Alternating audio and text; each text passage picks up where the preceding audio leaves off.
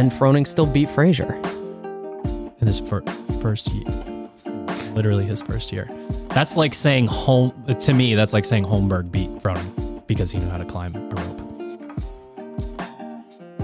I mean, he did. In your face. Holmberg, best CrossFit Games athlete. You heard it here There first. it is. You heard it here first.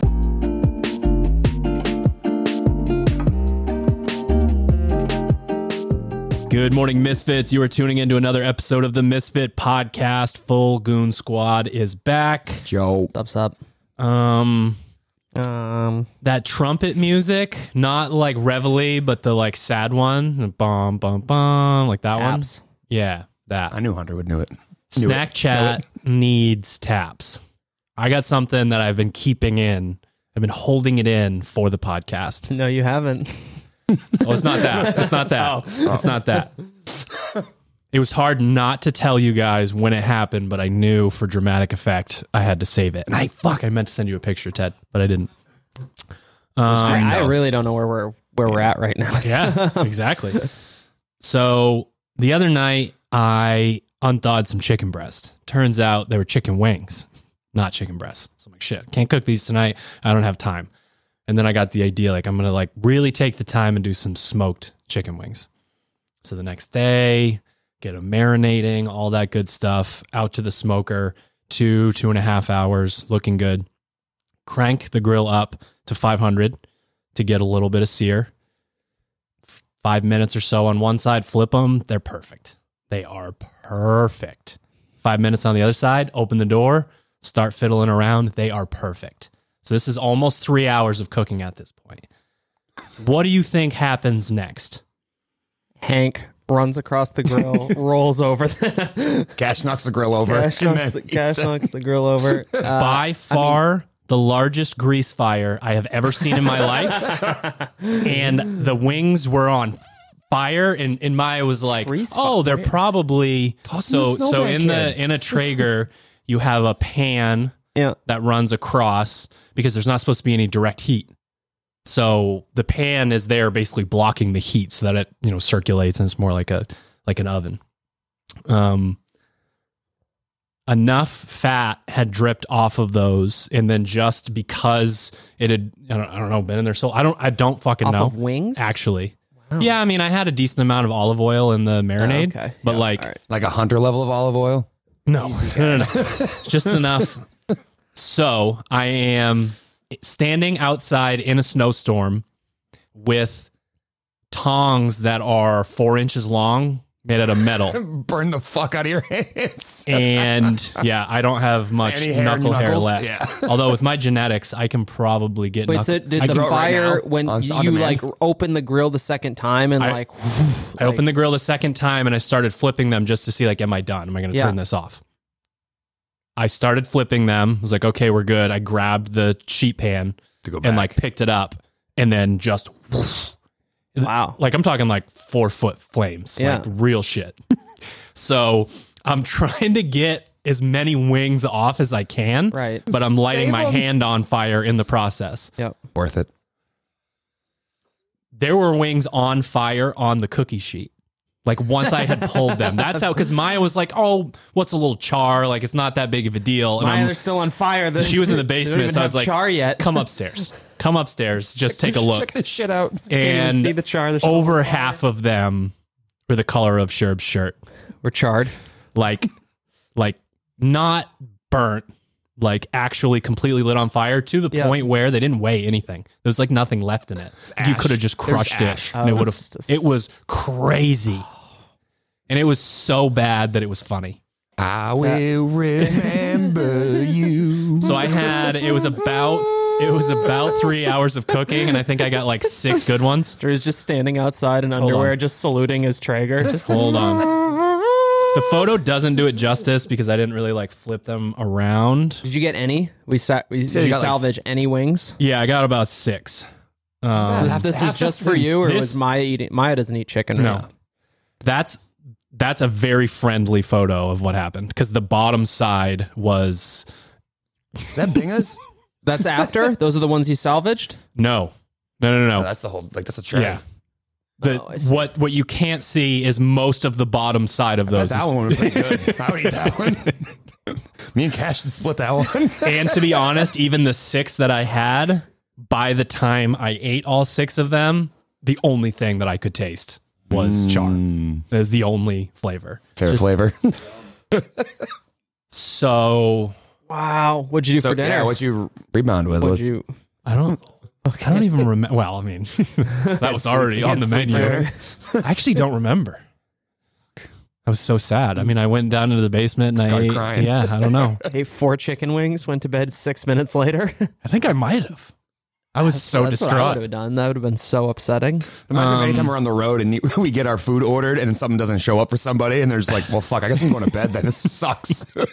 Fuck, that is what it is. That's exactly what happens. You go on the road and you order food by for someone, you mean me. Yeah, usually. This is just flour and vegetables in a cup. Oh, sorry. We just brought you a cup of flour. That happened in Detroit. We had that Detroit gas station dinner. Don't fucking bring that up. That was one of the... I looked at the menu. Remember that like egg? 8 minutes. The buffalo egg? The orange egg? Oh, God. Thing was as orange as your hat. Wow. It was radioactive. It was just a radioactive. Fuck, I just remember landing in Detroit and it being like 3,000% humidity. It was just the wettest place ever. It was just terrible. And then we had to. It wasn't raining, but it was raining when we walked to that. The rain station. was in the air.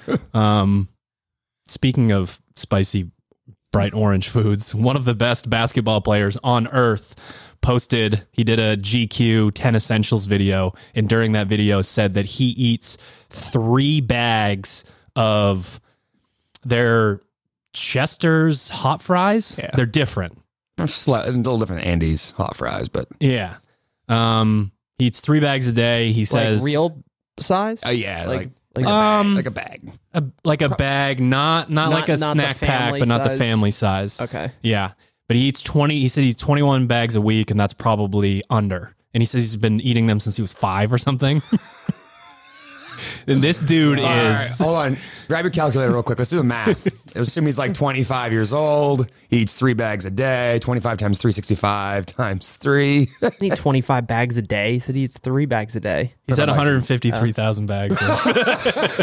Oh my According God. to Sherp's math. How much do they cost? It was like a $2.99 bag. Yeah, multiply that by $3. $9 a day. $500,000 on hot fries. I mean, it's in the NBA. It was an investment. Long term. This one rings true with me. I was a hot fries kid. Is it Andy Caps is the brand? I don't know. Is that like a nationwide thing? Or is that a New England thing? I moved on at some point to Flamin' Hot Cheetos. And I had an incident that I don't know if I've talked about on the podcast before. This therapy session, you're welcome to it. Yeah. So I was in college and I had hit rock bottom. I was eating Flamin' Hot Cheetos regularly, almost every day. Meal. Every meal. Not 21 bags a week. And you're either at rock bottom or in the NBA. There was no maybe like 4 bags a week, somewhere in that range would be my guess. On a bad day, maybe 2 bags though. And I went to the bathroom. The sitting down kind.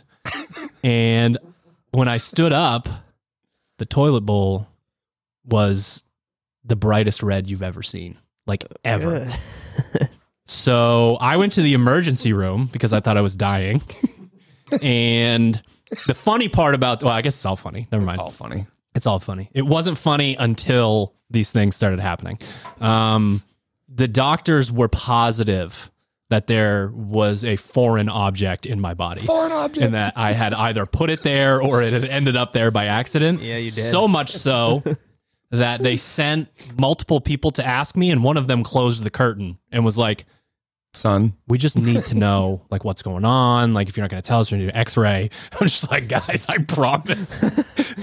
There's nothing other than Flamin' Hot Cheetos in my inside me right now. They're exclusively Flamin' Hot. So I left, and they wanted me to like go see a gastroenterologist, and psychiatrist. Turns out within the period of time from when I went to when I was supposed to have my appointment, I found out on Reddit that if you eat too many Flamin' Hot Cheetos, it looks like you are shitting blood. Am I dying, or is it a side effect of Cheetos? Yeah. So I ate a bunch of Cheetos and went to the emergency room. That's my story. Fuck, I love me some Cheetos. Did you not think that initially? Did you think that like, oh, it must be these Cheetos? Or is it just so terrifying that you were like... Well, how do you go for, like, I had hit some sort of critical mass where my body was like, get this trash out of me. Because it never happened before. I went from like the worst diet you could possibly have and what seemed like no side effects to I am dying within one bathroom trip. I just exercised a flaming hot Cheeto. Yeah. The one extra step. Just a little too far. I'd like to see you guys top my snack chat. Fuck. I've never had to go to the doctor with a foreign object in my ass because I ate too many Cheetos. I mean, it depends on how far we want to go. I'll tell this story and then Ted can decide. He's definitely not going to cut this out. But so in Noted. I'm terrified. Well, you like when you go out in the field for like an extended period of time, like in the military, like until you get really comfortable with it, you're like, it's like, yeah, your body just shuts down all unnecessary processes for like the 5 to 7 days or however long you're out there. So like it was not uncommon to go like, or if you just go into some form of like really stressful training, like dudes will be like, yeah, I haven't shit in like a week. And it's just like, that's just kind of normal. So like that would happen in the field. And then you combine that with like the nutritional content of MREs, which is like you can get crackers and like packaged Cheese Whiz, like that sort of level. And we came out of the field and I was like, oh my God, like this is going to be glorious. Went in, it like a can of brown bread? No, it came out like the sleeve of a barbell. It was so rigid. Close. And it laid across the toilet bowl. Okay. Would not break with the like get like a stick or something. Like the commercial, yeah, it looked like the commercial. Where does that like, land on the You needed scale? that airport commercial toilet. Power flush. It's like across the Did you have to yell, Sergeant, I need a power washer? yeah, like, I need a jackhammer in here. Jaws of life. I need the Jaws of life, boys. Where's that fall on the Bristol scale? The Bristol scale, I don't know, like 40, 0. 46 or 200. If it's 200, Absolute zero. 200, just a brick. All right, sure. You're not going to share? I don't have anything to top either of those two stories. We're not going to incriminate Sherb with any of his stories that could line up with these ones. You guys don't want to know. Leave alone. Mostly a foreign object guy. Yeah. Mostly. Big foreign object. Last but not least, it's a little clickbaity, but it is funny. I don't know if you guys saw Castro trolling Fraser again. No, I haven't seen that. It was another who's the GOAT. Oh, is it because he owns an affiliate and whatnot? Was that thing? They asked Castro who's the greatest CrossFitter of all time, and he was like, I'm going to say Rich, but he gave his answer why, and a lot of people were excited that like, oh, well, this is the metric for the GOAT, but it's also just him creating whatever criteria he wants for like to allow it to fit. And he had like, he's an affiliate owner. He was a red shirt at one point, like really sort of all in on the community. And now people that are involved with the sport aren't as involved. I just can't get over that he won't drop that whole thing. Which part? The Fraser, like the that like he's not going to say that the guy who's obviously the best ever is the best ever. He would never say it. Even so much so now that he's created a new definition for what that is. Like, trying to think of an example for like Michael Jordan. Yeah, he wouldn't teach summer camp, so he sucks. Michael Jordan. Yeah, okay. Yeah. I do have an example. Michael Jordan was it Chris Paul's basketball camp? Yes. And they were all supposed to get Jordans. And Chris Paul said, if he can hit 3 3-pointers in a row or something to that effect, you don't get any shoes. And Michael literally stood up, grabbed a basketball, drained 3 3-pointers, and didn't give shoes to children. That's incredible. The who cares if like how real it is? Just the idea that he's like, you'll get none and like it. Yeah, there's just the idea that he would do that, and I find it funny every time it gets brought up because there's nothing taking away from like.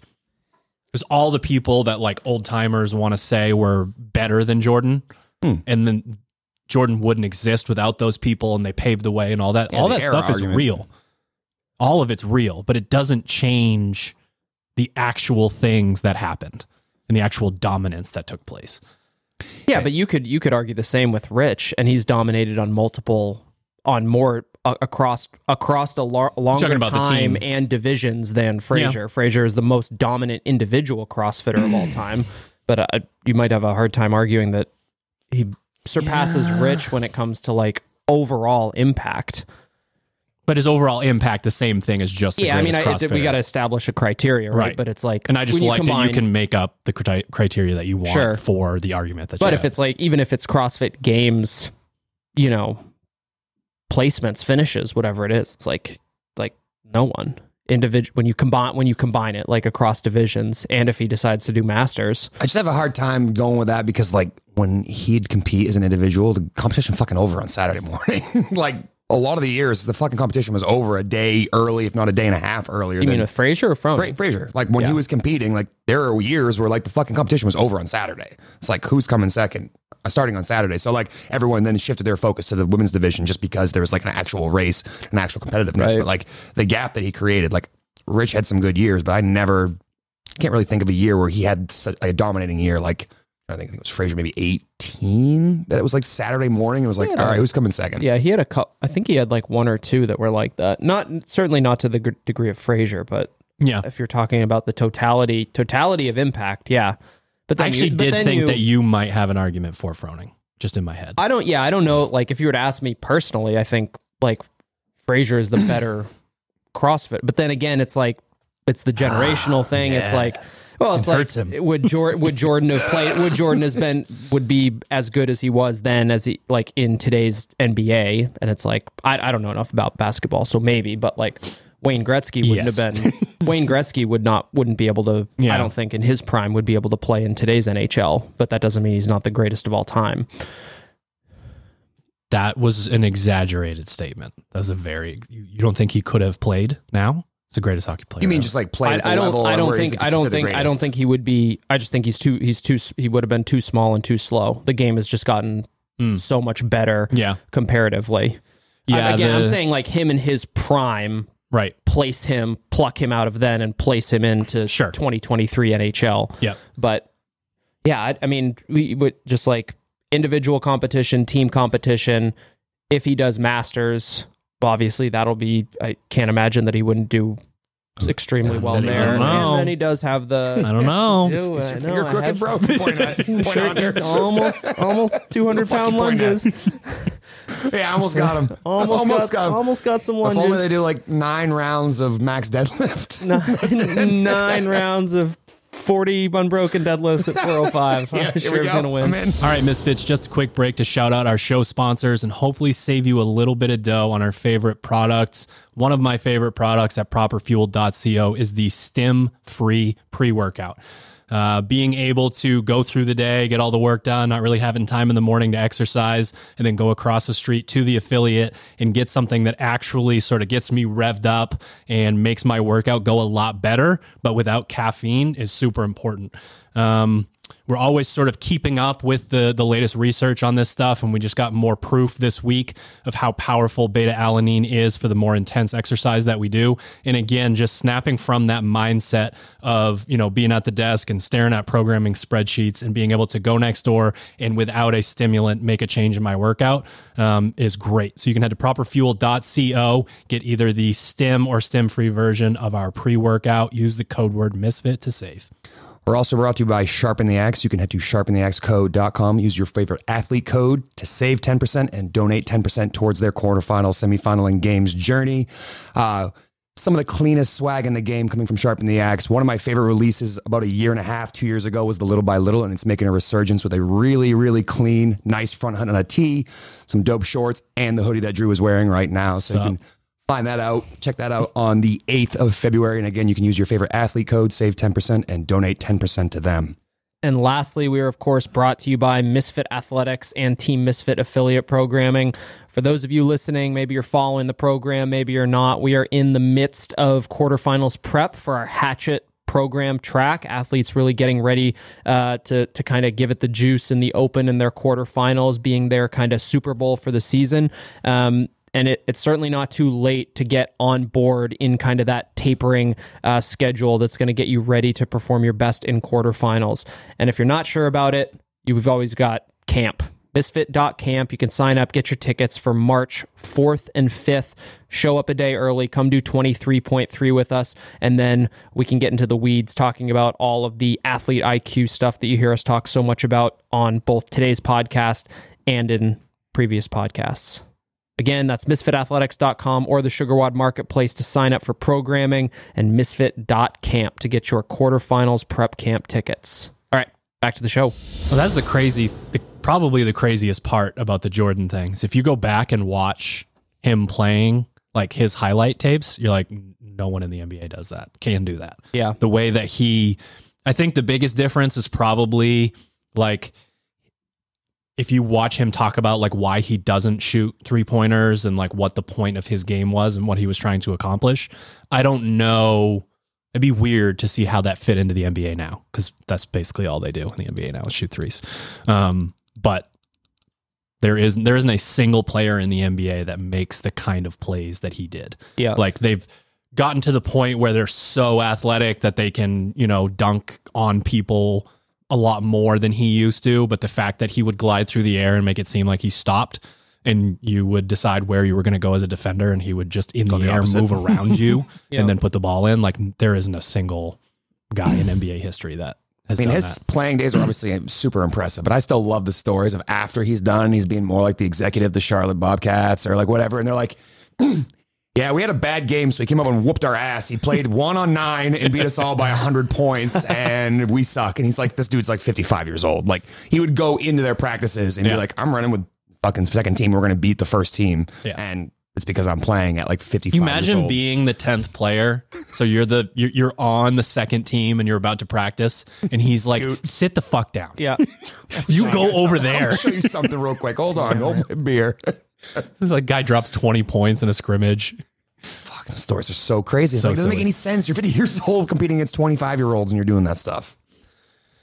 All right, I just had to bring it up. Makes me laugh every single time. I think, to me, on my side of this, there's a single answer to that.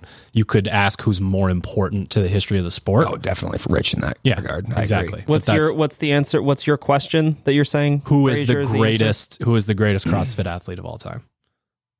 And you would say Frazier. I don't even.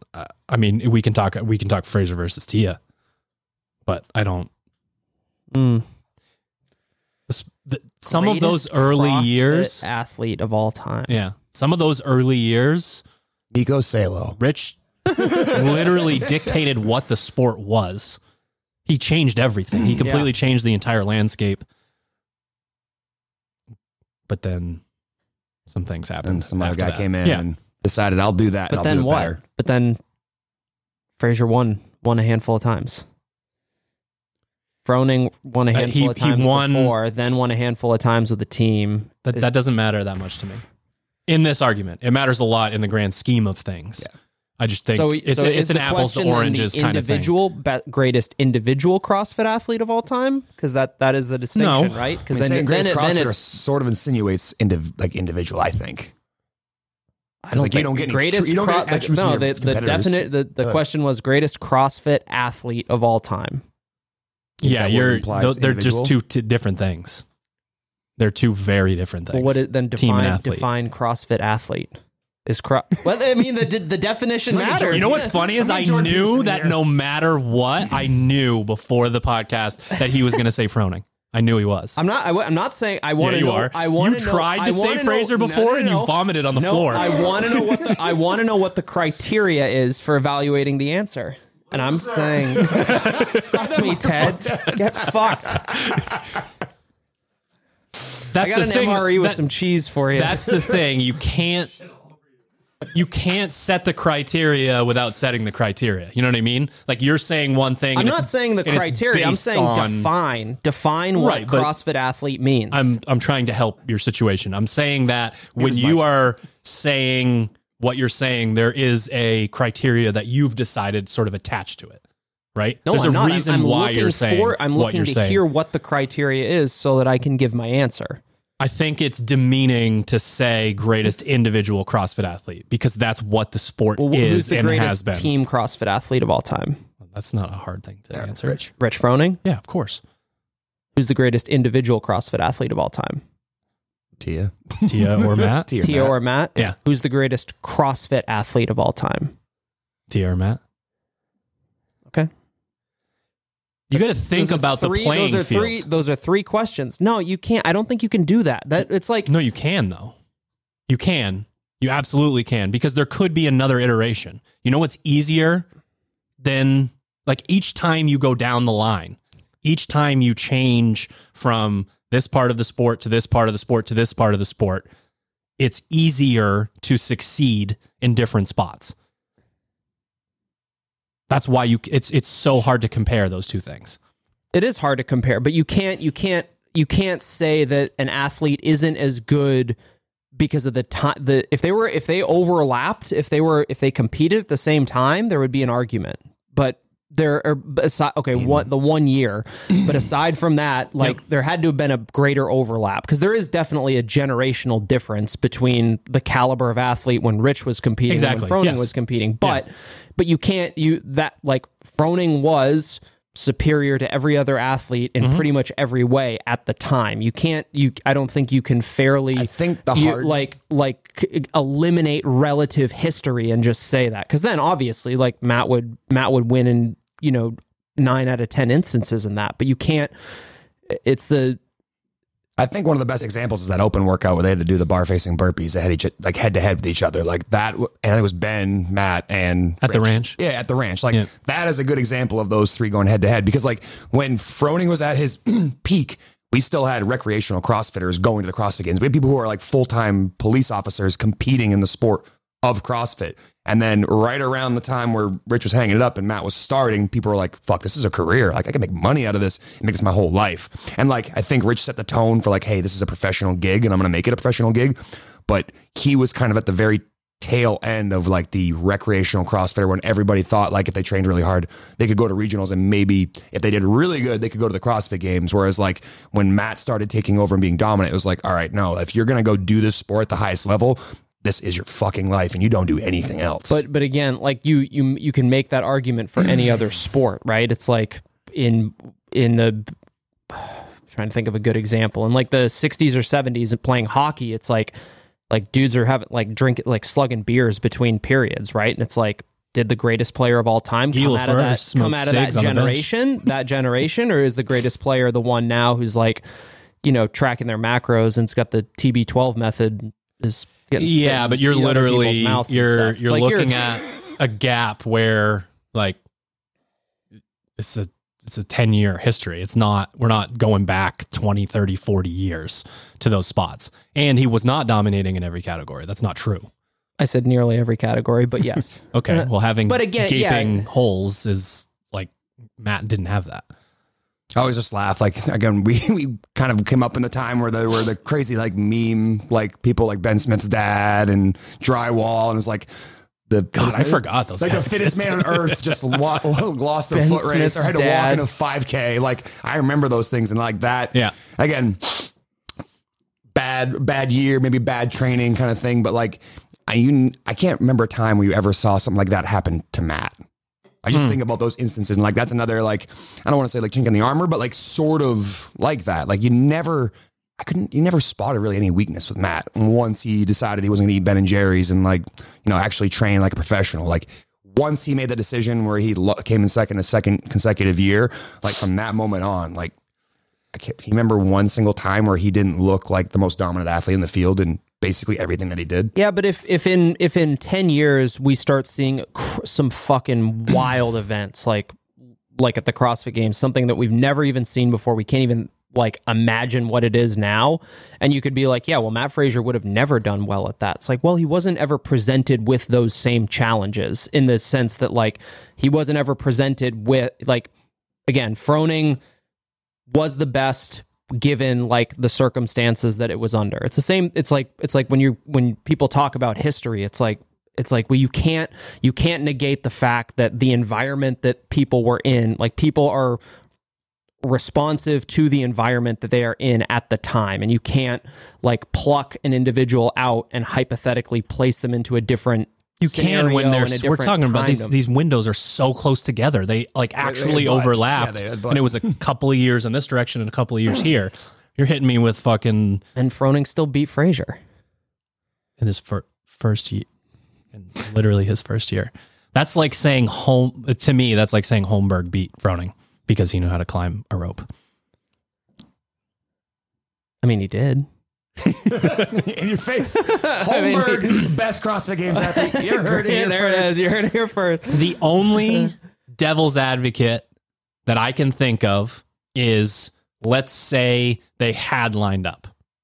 Let's say that someone else was the first guy, Khalipa just went and did his thing for a handful of years. And then those two got into it together when it was more developed. That would have been a fucking thing to see. Yeah. Sure. Because I think the competitive nature of Froning would have pushed him to a different place and a different level. But in reality, he didn't get there. Maybe he didn't have to get there. Like if you win every year. Yeah, it's almost one of those things where you watch, the couple of years where he did come in second place, that like pushed him to a level where he's like, I'm not quite there yet. And then he pushed himself so far past everybody else that everyone was like, cool, second place. I guess we're playing for second place. Like that's how I felt watching him basically from, was that 17, 16? Frazier? Yeah, 16 Yeah. on. Yeah. Just like everybody else, enjoy second place. Cause like, I don't think that he had someone maybe nipping at his heels the same way that he theoretically did as he was trying to win in 14, 15, right? 14 was Froning and 15 was Ben Smith. Like, I think those are the 2 years that like really like stuck that thorn in his side where he's like, I'm going to train so hard that like ain't nobody coming close to first place. And like, I think that's the difference there. He just didn't have anybody that was that close. Like you could make the argument now moving forward that Medeiros has the opportunity to like ward off the people that are like nipping at his heels, the guy coming off a 4-year suspension and Roman finally getting a chance to compete the CrossFit Games. Like we could potentially be seeing something similar. We obviously haven't seen Justin quite be as dominant as, Matt. He's not winning a bunch of events. He just does really well at everything. He's not someone that like, handful of firsts, handful of seconds, some thirds, and then like a seventh. Like he's typically like a bunch of second through fifths, but like that's what I think we could potentially be seeing up and coming. Curious to see if he'll ever get pushed to the level where like he is as dominant as Matt is. And I don't know if we'll see it for a while, but Yeah. yeah. I can't, I think I'm too much of a purist to say, oh, let's talk about these other things that I don't think belong even in the conversation at all. It's like, if I'm thinking about it from a sports perspective, it's like, I don't know, like what's an individual type sport where, I mean, you've got golf, you've got tennis, like Kelly Slater, surfing, Tony Hawk, skateboarding. sure, but you can't, so there isn't like other team surfing competitions where it's like, it's our scores plus yours or, compared to yours. No. So I'm thinking about like argument's golf sake. or tennis or something where there at least is, they do, best ball or they do, doubles and things like that. If you're going to decide I'm done with the sport and then I'm going to go do this other version of it, great, fantastic. That's like a choice that you're making. But I don't think like that to me would need to be its own silo. Like team, individual, even masters, you could have that conversation about who's the most dominant teen athlete of all time, who's the most dominant, masters athlete of all time. They're just so different. The programming is different. The amount of work that you have to do is different. I just don't see them, like obviously it's all CrossFit, but I just don't see those things as the same thing. I mean, we know of plenty of athletes who were fringe CrossFit Games athletes that end up being better on a team than people who are, top 20, top 15, top 10. Yeah. You're more suited to that skill set. So to me, trying to bring in the apples, oranges, bananas, like it just doesn't sit right. It's not saying one's better than the other. They're just so different to me, like so incredibly different that I can't do it. That's why definitions matter. What's that? That's why definitions matter. Big definition guy. Big definition. Right, but a CrossFit athlete, CrossFit is individual. It always has been. The team thing is like a that's fun thing to do. That's like, it's a noun. CrossFit athletes, like a person. But like the most CrossFit is an dominant- individual thing. Oh, I skipped that class. What? Now. The most dominant CrossFit athlete. The most dominant CrossFit now. Listen, if we say individual, like I have no argument. Like it's either Fraser or Tia, and we could have that argument. But I think if it's like greatest, that was the question, greatest CrossFit athlete. I mean, Or, like, all they said was, who's the GOAT, Froning or Fraser? That was the question that he got. okay. And he's vague. not going to say Fraser. Sure. Best friends with him. Best friends. Yeah. All right. No, too many external factors. I got to answer that question for me as Froning, just on a definition standpoint. Right. You made Best- up your own definition. CrossFit is an No, individual. I made one. 'cause CrossFit you is an wouldn't individual provide sport. one. That's what I think. CrossFit's an individual sport. It is. What is there? Is there another sport? I'm trying to think of if there's another sport Yeah, like it's that where tough. you're like an individual on a team, or you can compete individually or on a team. I think tennis is one of the best examples. I was actually just watching that Netflix documentary. It's called Breakpoint, and it's talking about like the Australian Open, whatever. And there's like the guy that had beat Rafa Nadal at, I want to say Wimbledon in like 15 or 16 when he was like a super young kid. Tan Austin. Yes. Guys, look up a photo of Nadal and Austin Spencer side by side. It's fucking freaky, especially when he's younger. He didn't have a beard. Literally like doppelganger. I can see that. So anyways, in that story, basically they're taking him through like the 21 Australian Open, and there's this guy, Nick Kyrgios, and he's someone that was like slated to be in the top like conversation, like semifinals, maybe win the whole thing, Yeah. beat Nadal, and he gets knocked out like in the fucking round of 32. He has like a bad event. He's a hothead, and he decides one of his buddies is also, you know, a pretty good tennis player, but nowhere near caliber, going to go win things. So he's like, hey, you want to team up and do this? And they, you know, accidentally, as two individual tennis players, form doubles and win the whole thing, which is like unheard of because the people that they beat are like phenomenal. Like they were expected to win so much. And it's just like that to me is an example of, you know, someone who's playing an individual sport and have to take an individual skill set and figure out how to then adapt it to the team aspect. Cause you know, what Rich had to do from individual versus what he has to do with team is, I think, very different, but also very similar. It's just like, there's a communication aspect. There's a teamwork aspect that's involved in there. So like more influential in the sport. Sure. Rich, better athlete, Matt. Interesting. Interesting. All right. Quarterfinals prep camp. Oh, camp. A lot of chatter on the old Discord about camp. To the point where I think it's worth talking a little bit about camp in a non-salesy, advertising way, and just like there are people I think that are concerned with this idea of you know, maybe even if the name wasn't quarterfinals prep camps, just, you know, it's an athlete training camp. Like, should I go to something like that? And one of the things that I thought about more than anything else is the idea of being in a room with like-minded individuals. And last year, you know, between coaches and Misfit athletes and then camp attendees, we were, you know, pushing 50 people in the room. And there's just there's just this buzz. I feel like society now is very siloed and people are sort of off doing their own thing. And, you know, you are in your, you know, echo chamber in a certain way of, you probably get a lot of CrossFit content through email and Instagram, and you know, you go to your gym and everything like that. But when you sort of organize it a little bit better and, you know, go through the finer points of things, I think that the retention is much higher because of how into it you are. And then just that like personal social experience, if you haven't had that through something like a training camp or a seminar or even like a competition that's a little bit more of like an intimate setting, this is the kind of thing that like every CrossFitter should experience. It's like the way I think of it is going to do the level 1 or level 2 from CrossFit. Like when I was coming up and starting to do CrossFit from the very beginning, like following main site, and I was like, oh, this is kind of cool. And then you go do the level 1 for the first time. You're like, holy shit, there's a bunch of people who also really like to do this stuff. And like that environment,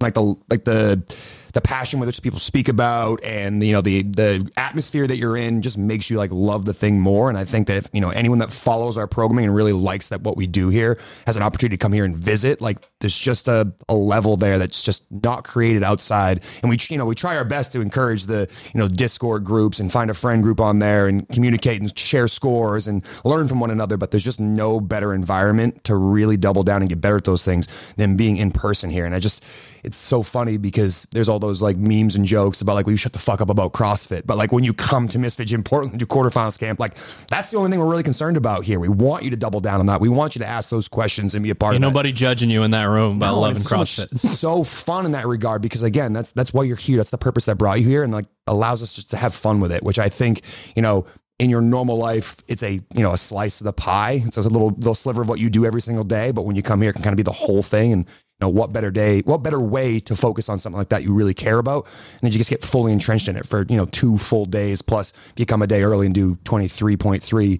get an extra day. The way I think of it is, like kids up until they're like 4 years old are mostly like socialized and developed by their parents and whatnot. And then once they go to school, it's like you better hope you did a good job by the time the kids are 4, because the rest of the time it's going to be they're going to get socialized with their friends. Yeah, you're almost there. Sure, you get there, kid.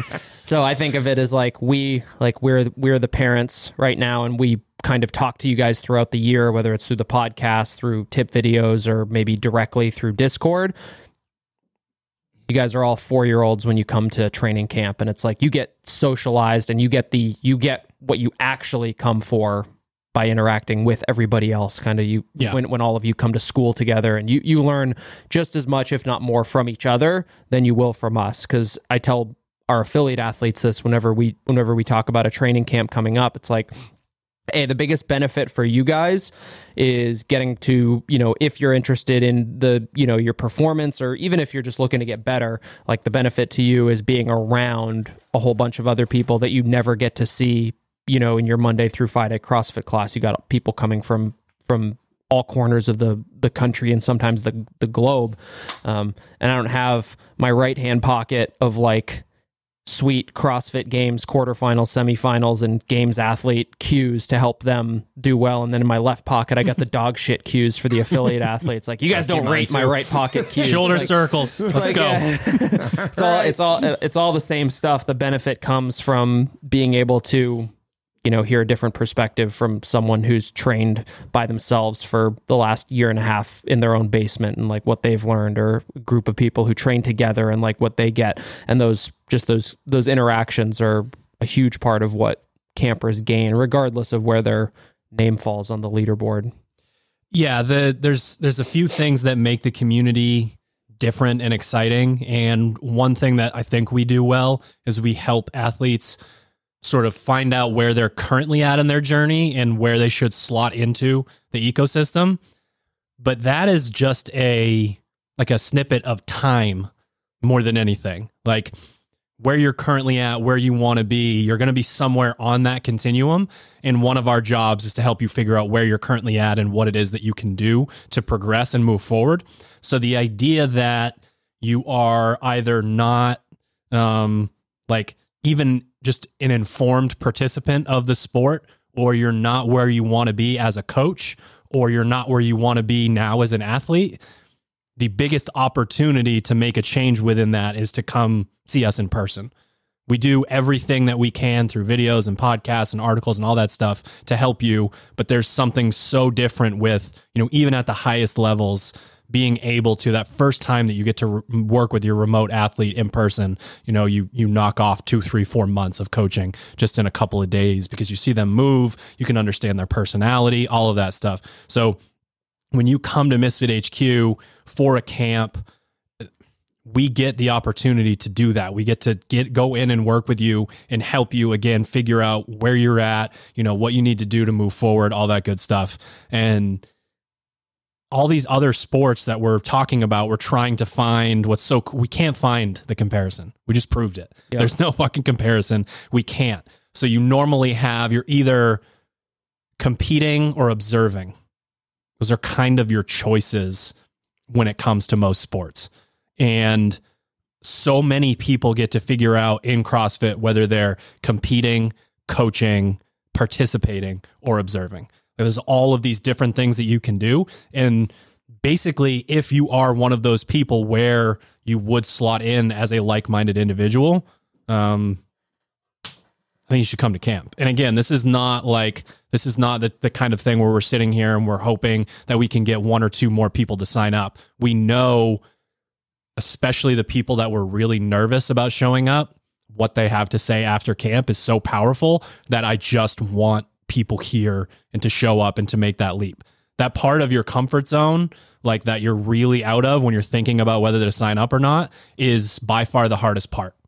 Like once you decide to sign up and show up here, you will have a great time. That should probably be a good indicator that what you might be about to undertake is worthwhile. It's right. So that's true. That little bit of nervousness. If you're just like, I don't know. This probably isn't for me. I mean, like journal article 2002. It's like if your workout doesn't scare you a little bit, like you might not be doing the right fitness program. Yep. Like I think that being a little bit nervous about that should be a good kind of impetus for you to say like, maybe there's something to this. Maybe there's a door that if I crack open a little bit is going to open really wide for me and present me with opportunities that wouldn't have otherwise existed. I think the biggest change that I had with my 2 remote coaching clients, they're both teenagers that went to the CrossFit Games, was the experience they had at quarterfinals camp and what they picked up and learned from the veterans who've been doing the sport and the individual part of it, as well as just the everyday member. And like, I think the environment created the atmosphere where like you put your guard down. Yeah, I'll do the 15-minute math warm up, even though I fucking hate warming up for more than 3 seconds. I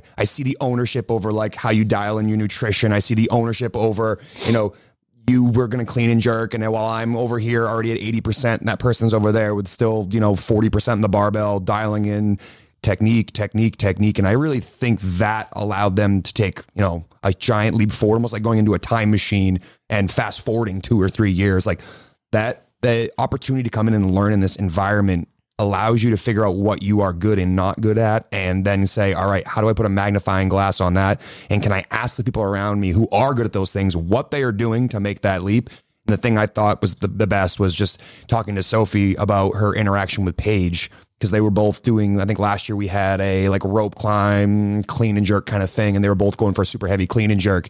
And Sophie's very good with a barbell and Paige is very good with a barbell. And, listening to Sophie talk to Paige afterwards about like how they built up to their heavy weight and what they thought about when they lift. And it was just like, you could see Paige took an extra level of care for each step of how she got herself ready for that. And then Sophie was like, you know what if I did that as well? And that like, what if that gets created when you see it happen first person can be what you were just talking about. Like if there's something you don't really like to do, you should lean into that or figure out why you don't like to do that and then do that thing. And that might be the thing that allows you to fast forward your progress. So you come in here and you have a certain hole in your game or something you're not used to doing, lean into the community and go, how the fuck did you get comfortable with that? You get answers to questions you didn't even know you were supposed to ask. And it's like, I mean, just think about going to like any level of schooling. Like where do most kids learn the most? It's like, we went on a field trip. I learned the most in lab when it's like, there's the hands-on element of it. Did you learn more there or when you had to take like an online class or when you had to just memorize a bunch of facts? I learned a ton in online classes. I believe I that. attended all of them. Yeah. His name was Connecting on Zoom. Connecting ... I would have murdered Zoom school. I could not. You record yourself. Just imagine. Holy wow, that is interesting. Carry on. You're gonna burn that text the keyboard that says this phrase. Wow, tell me more. Work harder on figuring out how to not work hard. Than I would if I just worked hard. Yeah. Injury update, Hunter. I was intrigued enough last week that I think the people need to hear your injury, what you're doing to fix it. You're still training. Yeah. Where's it at? Let's listen to his coach, though, specifically last night. Oh, what's that? Nothing. Just talking about you get in trouble with your coach last night, kid? That's how I got the W. Me last night. Yeah, I sure. But like, don't worry about the bike pace. 18-minute workout. The bike pace does not matter. And I'm like, Okay, I'm gonna get a quick 10 cal lead in the first 10 seconds of this workout. I'll be fine. Everybody was looking around like, what the fuck is he doing? What's going on? Bam. Anyways, What direction was his head going I think if I hadn't done that, I think I would have. I think a couple of my 6:30 folks might have edged me out. So suck me, sure. Yeah, well, I was playing men's league hockey. To be fair, it was a 10:05. Was this individual hockey, masters hockey, or team hockey? Suck me, guy. tell me, what is a hockey player? God, you fucking trolls. He's not great at the game, but you put him on the ice alone. Woo! Yeah, with the team. See, no, Sorry. I was playing hockey. Went for a one-timer because I'm in the NHL. That's necessary at men's league hockey. You should have seen him miming this in the gym last week. Yeah. It's fucking elite. Yeah, if you saw how I mimed it, you would see why I got injured. Basically, fucked up a bunch of stuff in my right hip because that knee dropped toward the ice for following through. Really, CrossFit's the dangerous thing. CrossFit's right? the dangerous thing. I don't think I don't know that I've ever been seriously hurt. Traumatic incident doing CrossFit. I don't think I have a catastrophic injury. Say the same. Having done CrossFit. I hurt myself at the tactical strength challenge, which technically is not CrossFit. Such a good tactical strength athlete. I would have won if they didn't So I cheat. heard it, let it rest for a week. Thought I was okay to go surfing. Was not okay to surf, and basically I've just had to. I'm guessing it's let it your back leg rest. surfing. It's my back leg surfing. Yeah, it's hip flexor. So any sort of the motion of lifting your knee up, thinking driving in a sprint or or something like that. Just that muscle weakness is not there. So I actually saw somebody today for it, and he just thought it was a combination of hip flexor, TFL, a couple other small muscles that are just that just got irritated. No labral issue or anything like that, but been mostly relegated to upper body stuff. They're pretty specific motions that bother it. So I mean, you did a full rowing interval the other day. Rowing was fine, yeah, just because there isn't that aggressive if a box jump, for example, pulling my knees up to my chest, that's a no-go. That I demoed a 12-inch box jump over for class last week, and I was fuck, that still bothers it a little bit. I understand that. Some very Drews did a squat. some very specific movements that bother it, but it's gotten better, and I'm still so I'm doing I got the monkey feet. I've been using that thing quite a bit, so working on just strengthening the hip flexor and a bunch of different ranges. You go super light with that. I used I've only used 5 and 10 pound dumbbells. Do not strap a 50 to it the first time you get it. I'm just gonna throw that out Not there. doing that. I feel like Did you do that? It wasn't. I don't know if it was a 50, but it Might have. was way whatever it was way too heavy. Yeah. No, I 10. I did one, and I thought I was gonna tip over forward off the bench. 5 or 10 pound dumbbell, and then I've got I some need security weird footage for that.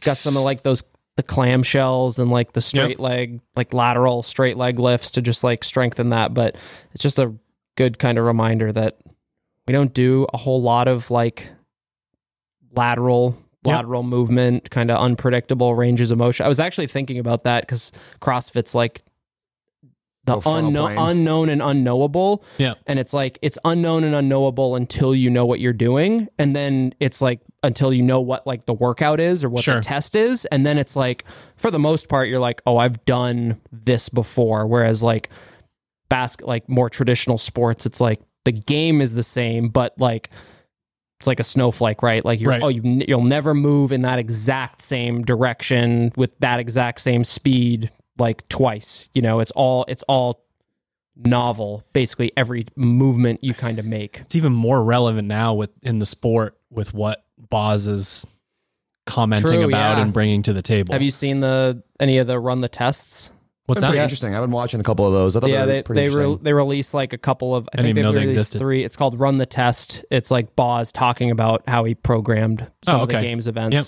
Doesn't go into quite as much detail as I was hoping for, which for I'm sure obvious reasons. For us, but, we want the nitty gritty all the way down. Yeah, I think I missed the I haven't seen the Elizabeth elevated one yet, but I saw Jackie Pro where he was talking about getting the paces down and stuff like that for the row requirement and stuff. So I'm very intrigued by his comment that why are you guys only doing muscle ups on the rings? I'm really intrigued about what that means. What he's going to have. He's like, you can do so much stuff on the rings. Journal. Oh, on the rings? Oh, I thought you were suggesting muscle ups Back roll otherwise. Support. Here we go. Yeah. You like that, don't you? I think the Didn't you pancake yourself? Isn't that how you hurt yourself? I think that one backward roll to support at the old gym may have been the initial like left shoulder injury that eventually resulted in surgery. Remember you belly flopping off the top of those rings? Fuck, We all that did, terrifies me. I hate that. I've been working with an affiliate athlete too on muscle ups, and we've gotten to the point where I'm giving her like a little bit. She does 98% of the work, and there's like just a little bit of my arm to boost her up and get the turnover, so she feels what it's like to receive in the bottom position correctly. And I'm like, okay, I'm gonna go really gentle at first because you don't want to heave her through. Yeah, I'm gonna like throw her through the rings, and it happened one time, and I was like, I was like, is that on me? Like I'm like terrified that I'm gonna throw. Well, no, because her movement pattern and where she turns over and where she catches. Yeah. If you manipulate that in any way, that is going against all of her muscle memory. Yeah, and all I can think about is me like throwing that left arm like straight internal rotation chicken wing. Like, fuck. Like. I don't know if I'd ever do a back roll support ever again. I was like, nah, I have no fucking need to do this. Got it. Yeah, I did it once. Check. I got a video somewhere, probably, maybe. I don't know. We're going to end with a little conversation about a certain 12 to 15 round workout that was on the blog. I gotta go. Sure. Gotta go. So we got a little Operation 21-15-9 update, and then we've got a little programming chat, a little athlete IQ, read the workout kind of chat. Yeah, this is so your version for the people. Your version was 12 rounds, 5 front squats, 1 rope climb, 30 double unders, 1 rope climb. Correct. MFT was 15 rounds. Yeah. The weight the same? Yes. 135, right? 155. 155. 55. I think Hatchet was 135. I got a blend then. I got 155 on the barbell for myself. Front squat 155. Why don't you just talk us a little bit through, because it was special for you. Yeah, I mean, I think about that workout, and one of the things I've been trying to focus on this season is understanding how to appropriately pace a cardio workout, which is the stimulus of that workout. And again, the identifying criteria for that is like the sets are small, the focus is on transitioning and keeping your round pace relatively the same, unless, let's say, it was a cardio interval where we might ask you to reach a bit, but it was sustain your pace the entire time. And going into that workout, like right on paper, I'm like, sick. Time under tension on front squats. Front squats, I don't have great mobility, are going to be challenging for me, but I think I can get through 5 every single time. That's not a concern. 1 rope climb. I'm pretty tall. Rope climbs are a little bit easier for taller people, so that should be good, but not super efficient there. So that struggled a bit. And then double unders are one of my weaker movements, and it shouldn't be, but it is. It's just one of those things. Yeah, it's like a beefy set. Yeah, I mean, it's 30. It's pretty challenging. Yep. It's jump 2 inches and spin your wrist. It's pretty hard. And then you do a rope climb again. So the instructions, again, cardio, try to transition quickly, but try to be consistent. So, you probably heard us say on the podcast that we want you to transition like a maniac and be smooth in your movements in a cardio workout. Well, smooth is relative, and feeling relaxed and calm on any one of those 3 movements was very challenging for me yesterday when I did it. So basically all I did was play a game of like yo-yo with my heart rate, like do a movement, heart rate goes to the ceiling. All right, let's be deliberate with my transitions, like not slow, but try to like take my time walking the 3 or 4 steps so that I can keep my heart rate in check. Because again, the game in cardio is staying below your red line the entire time so you can continue to move. Well, I got about 4 rounds into the first 5 round set, and I was already like, all right, I started like a 105 pace round. Like, it was not a very fast round, but it's like, I can hold this. Then it bled to a 115, then 130, and then like 135. And, I'm doing the math in my head of how much time is left in this workout based on how many rounds are left. And I'm like, man, I think the this limit workout does not exist. It's like a 6-7, 6-17 round, an 8-12 round. It keeps getting, it's an exponential. I get into this it. I'm workout like, man, will never end.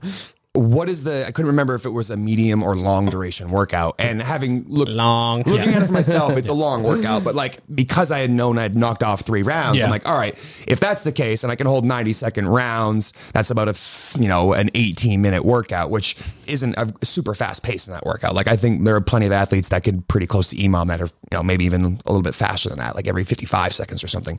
But they would need to be monsters, that thing. So I just saw myself going through that. Well, That's not an EMOM. No, I know it's not. But I'm saying they could hold somewhere around a minute, maybe a little minute 10 for those. And I could quickly see myself drifting up and up. And, basically got to the point where it's like almost like damage control. So I'm going through the workout and saying like, how can I stay moving? And what can I do like mentally as tricks to be like, all right, what is the thing that's going to allow me to move to the next thing and do it, do the next thing and do it? So I started going through it and being like, all right, do the 5 front squats, look at the clock, wait like 5 seconds, walk to the rope after 5 seconds, which again, goes against the point of a cardio workout, but based on the fact that none of those 3 movements aren't really... We're going to get there. aren't movements that I particularly can see and do as a cardio movement. This was an extremely challenging piece. So, for me, it was bordering a little bit more on gas than it was on like muscular overload, because I didn't really ever feel like my muscles were the reason I was stopping. Is really just my breathing. So, I asked Drew for more of that. I said it ate me up, or so what did I say? Chewed me up, spit me out, and then shat on me is how I described the workout. And it was just because, in a cardio workout, there's often one movement that you can be a little bit more calm and relaxed on. And for a lot of athletes, that's the double unders. It's like, all right, I'm just going to jump in place for 15 seconds and breathe. And for me, that wasn't something I could do very well. So constantly playing the checkup game. So good workout, more of what I need, but a frustrating piece than the least. And, you guys came out as I was finishing it. I had just got out of the sauna and I went out the tub and you guys were like, how's the tub today? I was like, I don't care. I was too angry to give a shit how cold the tub was. Fueled by anger. I was just out there sitting in it. But, it's one of those things where it's perfectly appropriate to get upset or frustrated in a workout. But like, don't let that shit linger. It's not worth getting past it. So by the time I was out of the cold tub and teaching, 3 p.m. class, I didn't care anymore. But it is something that I quickly recognized. Like if something like this came up, I would need to have a better strategy or move more efficiently so I didn't get caught in it. Yeah, there's a few different things here. I think number one is this idea of perspective within a workout. Like if you're looking at your programming and you're looking at your week in advance, and for you, obviously you see that on paper and you know what it is already on paper. Does that fuck with you and you have a negative connotation of the workout? Or do you look at that and say, this is the single greatest opportunity for me to improve in this entire week? And those two mindsets are thousands and millions of miles apart, and you can tell how long did it take you? It was like, including I had a 30-second rest after 5 and after 4. I think it took me it was like a reset. It's like 17 minutes of work. So the clock was like 18 or something like that. So it was like 17 minutes of work. It was longer than in my mind, like that's another thing that ends up getting me in a little bit of trouble sometimes with the perspective thing is like, I'm pretty good at figuring out the math on like how long things take in a workout like that. And it's like 5 front squats, 10 seconds, 1 rope climb, 5 seconds, 30 double unders, 15 seconds, and then another 5 seconds for a rope climb. And then you're like, all right, I'll build another 15, 20 seconds of transitions across the entire round. That means the round's a minute 15 or 20. And again, that's idealistic across one round, not multiple rounds. So that does sometimes set me up for trouble because I'm like, all right, quickly realize when the movements are so quick too, all of a sudden the transitions are like if it takes 5 seconds to climb the rope, but 5 seconds to come down the rope, walk to your jump rope and start to get it spinning. It's like what proportion of the time is spent working versus transitioning. And, if you were to be able to have a button that started and stopped like a chess player, almost like he is working, he is resting, he is working, he is resting. I got a pretty good idea that most of that time in that 17-minute clock was probably airing a little bit more on the resting side of things based on the fact that I was really struggling to keep my heart rate down. But, to answer your question a moment ago where you're like, do you see it as an opportunity or you're like, fuck, this sucks? Like I saw that workout and I said, this will be a really challenging cardio workout, but like, fuck, let's see what happens. Because so far, for a lot of the season up to this point, like cardio workouts have been relatively going well. Like I've been able to start figuring out like, the chest to bar pull up burpee shuttle run workout we did.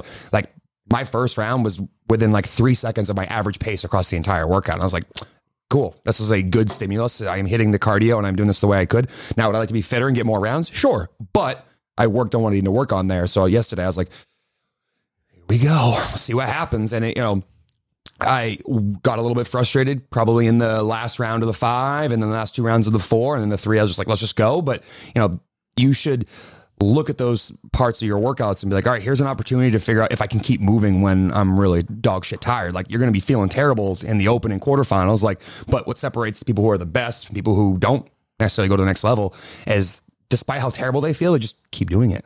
Keep doing it. And if you add the extra layer of like, this fucking blows, like, that doesn't help you or propel you to do better in the workout. It actually impairs your ability to do that. So I try to stay as positive as possible. Afterwards I wasn't as positive for a little bit, but during the workout, I said, what's the fucking point of belly aching about this or bitching about, I don't like jump rope. I don't like rope climbs. I don't like front squat. It doesn't help me at all. So what's the point? So I've been trying this season, as we get closer and closer to the competitive part, to push that out of my mind because it's not going to help me at all.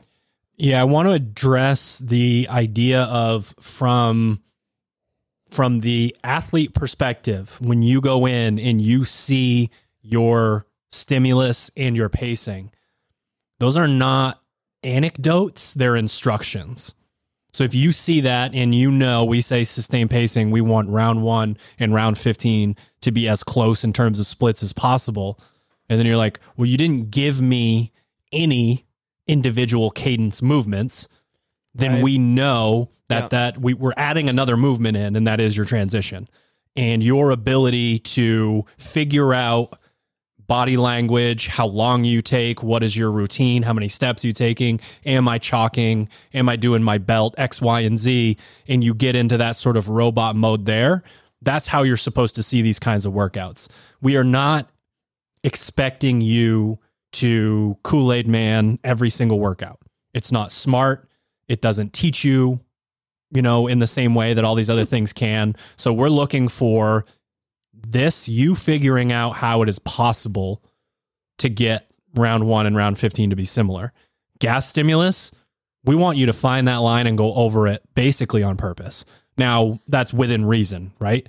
When it's a gas stimulus, we want you to go out there. We want you to push. We want you to find your threshold. And that's more in terms of your physiology.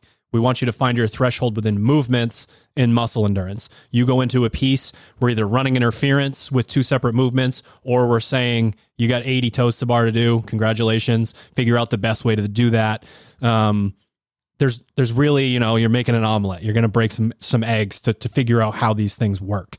So I just think it's really important for athletes. And there's another step to this athlete IQ when it comes to this workout that seems to be plaguing certain people within certain workouts. But it's just really important that those are, yes, we use them for programming, but that shouldn't matter that much to the athlete. It's an instruction for how you should see the workout and how you should attack the workout, even if you have to audible 2 rounds in, 9 rounds in, 14 rounds in, whatever it is. I mean, I try to then think about what I did today, which was the 5-minute AMRAP of shoulder to overhead and bar face and burpee. For me, that was split into 3 minutes and 2 minutes with 90 seconds in between. And gas versus cardio, I'm like, fuck, I have to go pretty hard, but it's also 5 minutes.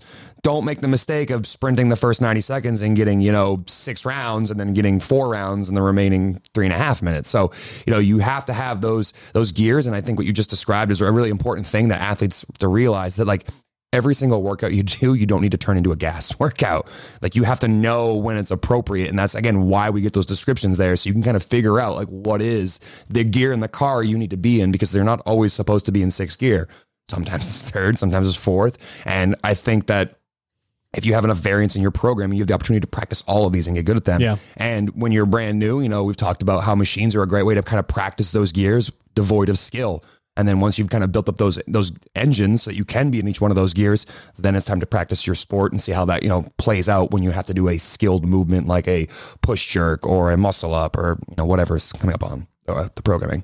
I think that specific workout's a good reminder. I do think we'll get occasionally carried away with saying cardio workouts are all about your transitions or trying to especially stay, this time of really year fast. Yeah, and that is true, but in this regard, it's more like you have to, as the athlete, kind of pay attention to the movements as well. And like we were saying, so all 3 of those movements are you are either under tension working or you're done with them, or you're transitioning, right? With the small sets, it's you're not like a bar facing burpee. You can just slow that movement down to catch your breath, and you You Right. you cut out transition time because you're moving slowly on that movement. But when you have movements that are like 5 front squats that are going to take the same amount of time almost no matter what, and it's consistent time under tension no matter what. Same with the rope climb and same with the jump rope, unless you're deciding to do like 2 sets of 15 on the jump rope strategically. You're constantly under tension, meaning like you have to find what is the minimum amount of time I need to rest in order to sustain this pace, rather than just It's like going to I feel need to. slow at the beginning. Right, Too. it That's is, another true. part of that ego is just going to be chirping in your ear. Like, what are you doing? Is this even worth it? Yep. Yeah, And when I then got in it's- that first round, I looked at the clock to like make sure I wasn't doing, the belligerent pace that we talk about. One thing we try to educate athletes, the affiliates, like talking about the workout Hunter did last night and sprinted the first 10 calories of the 18-minute workout. Like, we try to set you up for success with being like, hey, don't be belligerent with that. Understand what the pace is. So I've been trying to do that intentionally because in Metcons usually show up, blow up. Did it, still too fast, and then learn from it. Like you learn that you can't sustain a minute 15 round. And you learn from that. You try to recalibrate in the workout. And for me, like it continued to bleed a little bit longer and a little longer, but it's just one That workout. was intentional. I wasn't trying to be an asshole. No, It was I know, just I know. I funny. think It you're was working on just what you're doing. hilarious that you were just like, don't come out like an asshole. Just hold the same pace. And I was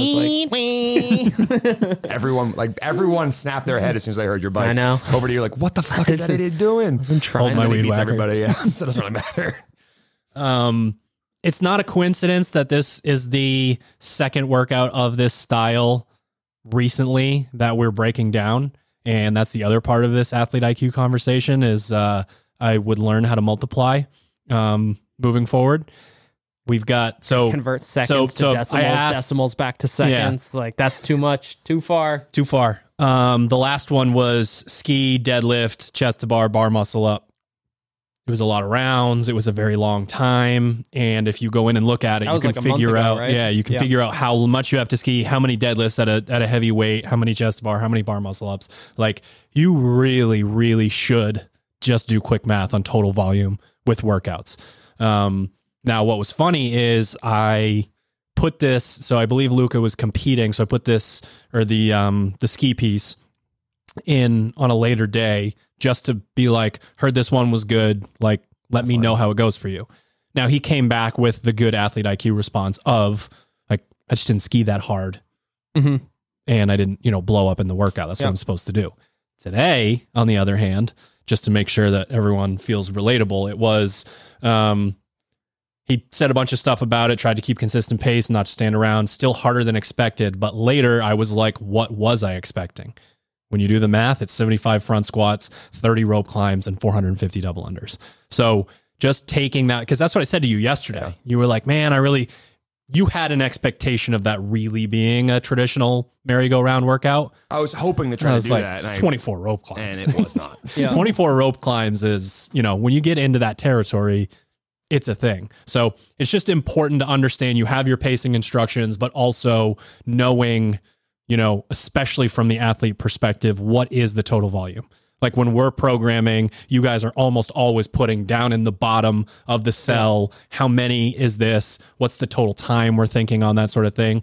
And one resource that I'm working on right now more to coach other coaches, but could be helpful for competitors is that the cadence of the movements, and literally having either a calculator or at least just a list, a matrix that says 10 bar muscle ups takes 30 seconds or something like that. That can be really helpful for people because let's say you have that list and your athlete, you're super fit, but your athlete IQ is low, 75, 30 and 450, like, Right. I like to then Or turn that worse, into you look time. at it and be like, oh, this isn't so bad. It's 5, 1, Yeah, 30, exactly. and 1. Yeah. It's like, whoa. Yeah, it's like Times 15. Yeah, don't do that. Even 15, it's like, yeah, like that's not that many. It's knowing these numbers is like you're in training, and then Jedi is like time, like actual time working spent in these, because there will be workouts where it looks like it's one thing, again, just based on the round. And then you do the math, whether it's the open, semifinals, games, and it's like you're spending 75% of your time on this movement. We really need to know what that means in terms Yeah. of time under tension, interference from other movements, all of that. that, and those workouts sometimes are even hard. Like a lot of times the cardio workouts are the easiest one to predict rounds and reps just because of like It's like this movement takes that long, that takes that long, and a lot of times there's simpler movements where there's going to be less variance in how long it takes people to do. But in a workout like that, where it's like the working time is so short, which means the transition time and like the rest time between is proportionally like significant. You get someone who's like, they rest 1 second longer, 1 or 2 seconds longer across every single transition. All of a sudden they're 2 or 3 minutes slower than somebody else because of the number of times those transitions occur and the fact that they obviously add up. True. A lot.